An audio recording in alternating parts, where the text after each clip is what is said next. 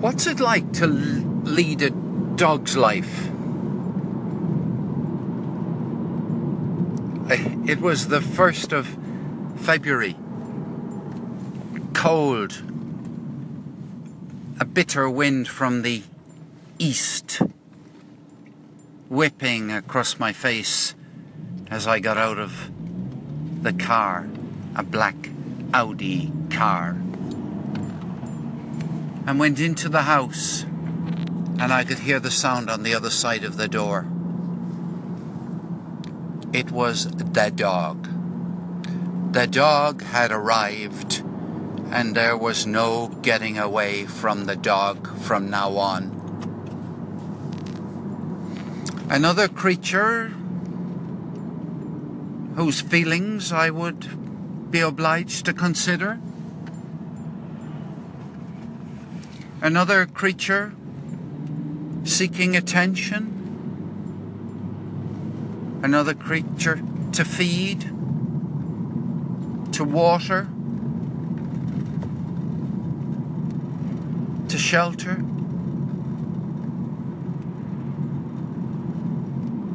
A big expansion in the world of commitment, responsibility. It was a big day in my life. Whatever about the weather, which thank goodness wasn't raining.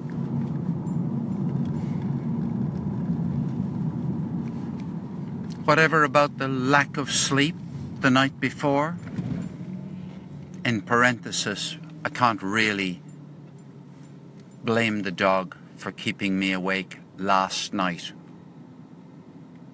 But will the dog keep me awake tonight? Will the dog howl?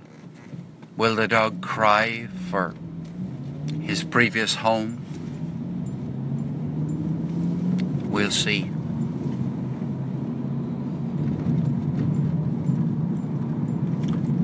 It's mind-stirring to think ahead for the next 10 years and wonder which of us will live longest, the dog or me.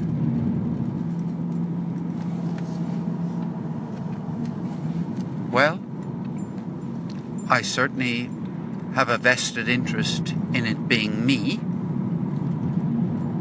but I'd like to wish the dog a long life. I'd like to wish the dog a life that's longer than average. And I'd like to remember this day, every day. This is the day I wished Louis a long and happy life. Because I'm sure some days will come in the future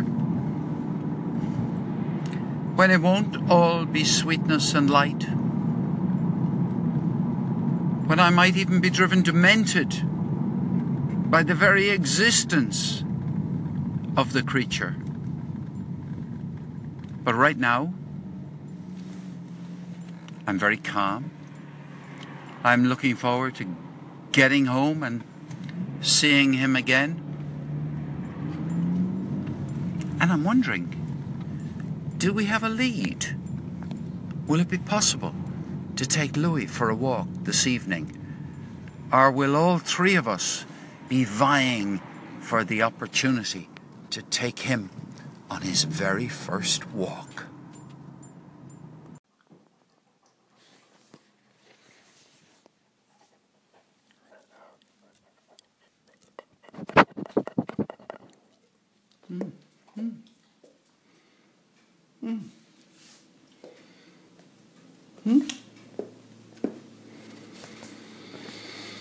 Well, meet Louis.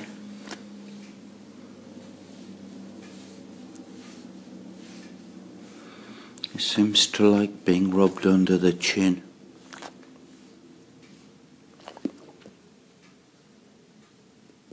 Good dog. Okay. Louis, I'm having a cup of tea.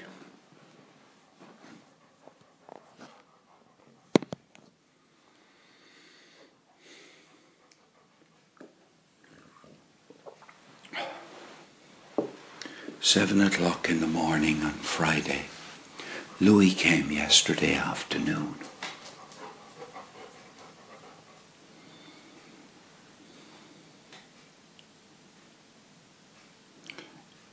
Whimpered his way to sleep.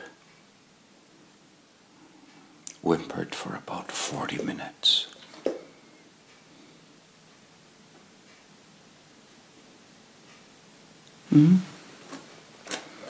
You're a good dog. You're a nice dog. Yes, you are. Yes, you are. Louis is a English setter, is what the breed is called.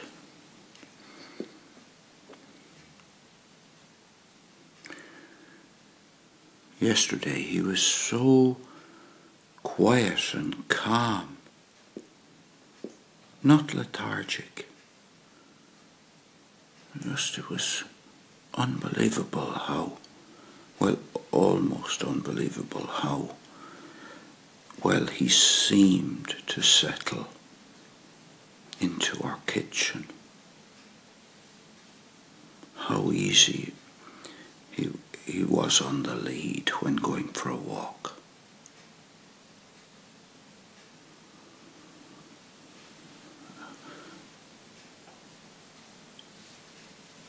But going to sleep wasn't easy.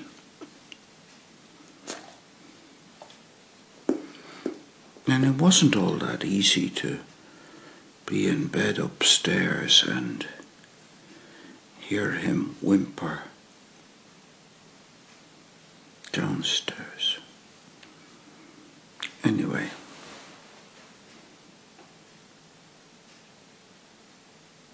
you've got good hearing like everybody.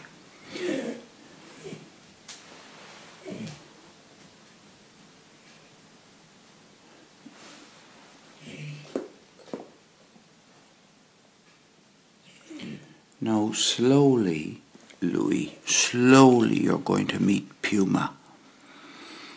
Puma's our black cat, who definitely needs some attention, because Louis is getting all the attention.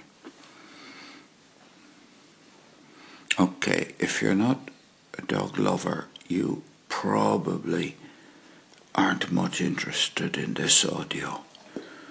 I've had my own debates about whether Louis should come and live with us or not. But those debates are all over now. He's living with us. He's our dog, even though he doesn't yet know it himself. I think I'd say he can't really believe that he's staying here. But, you know,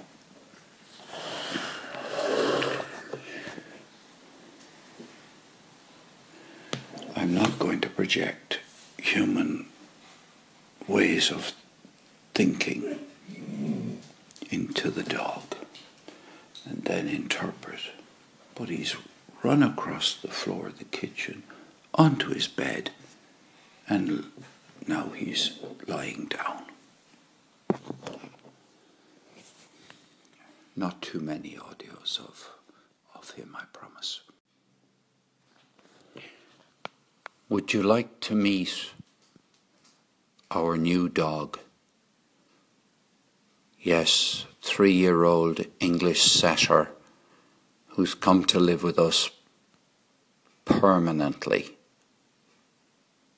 for the rest of his life. So I've attached a photograph, and if you click on the link, you'll be able to see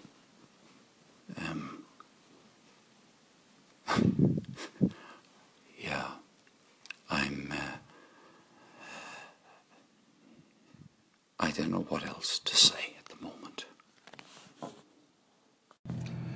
Oh dear. The morning has been dominated so far, and it's now about 9:20. The morning has been dominated by dog. Discussions about dog. Comparison of this dog with the dog we used to have about 4 years ago. Every minute twitch of the dog's nose and swish of the dog's tail being interpreted as, I don't know, having the same kind of meaning as humans have, almost like anthropomorphism. The dog feels this, the dog feels that. Was I right or wrong to give the dog a treat? Should I have turned my back on the dog when I came in the door? What should I have done if when the dog jumped up on me? The dog howled last night for 40 minutes after I left the kitchen.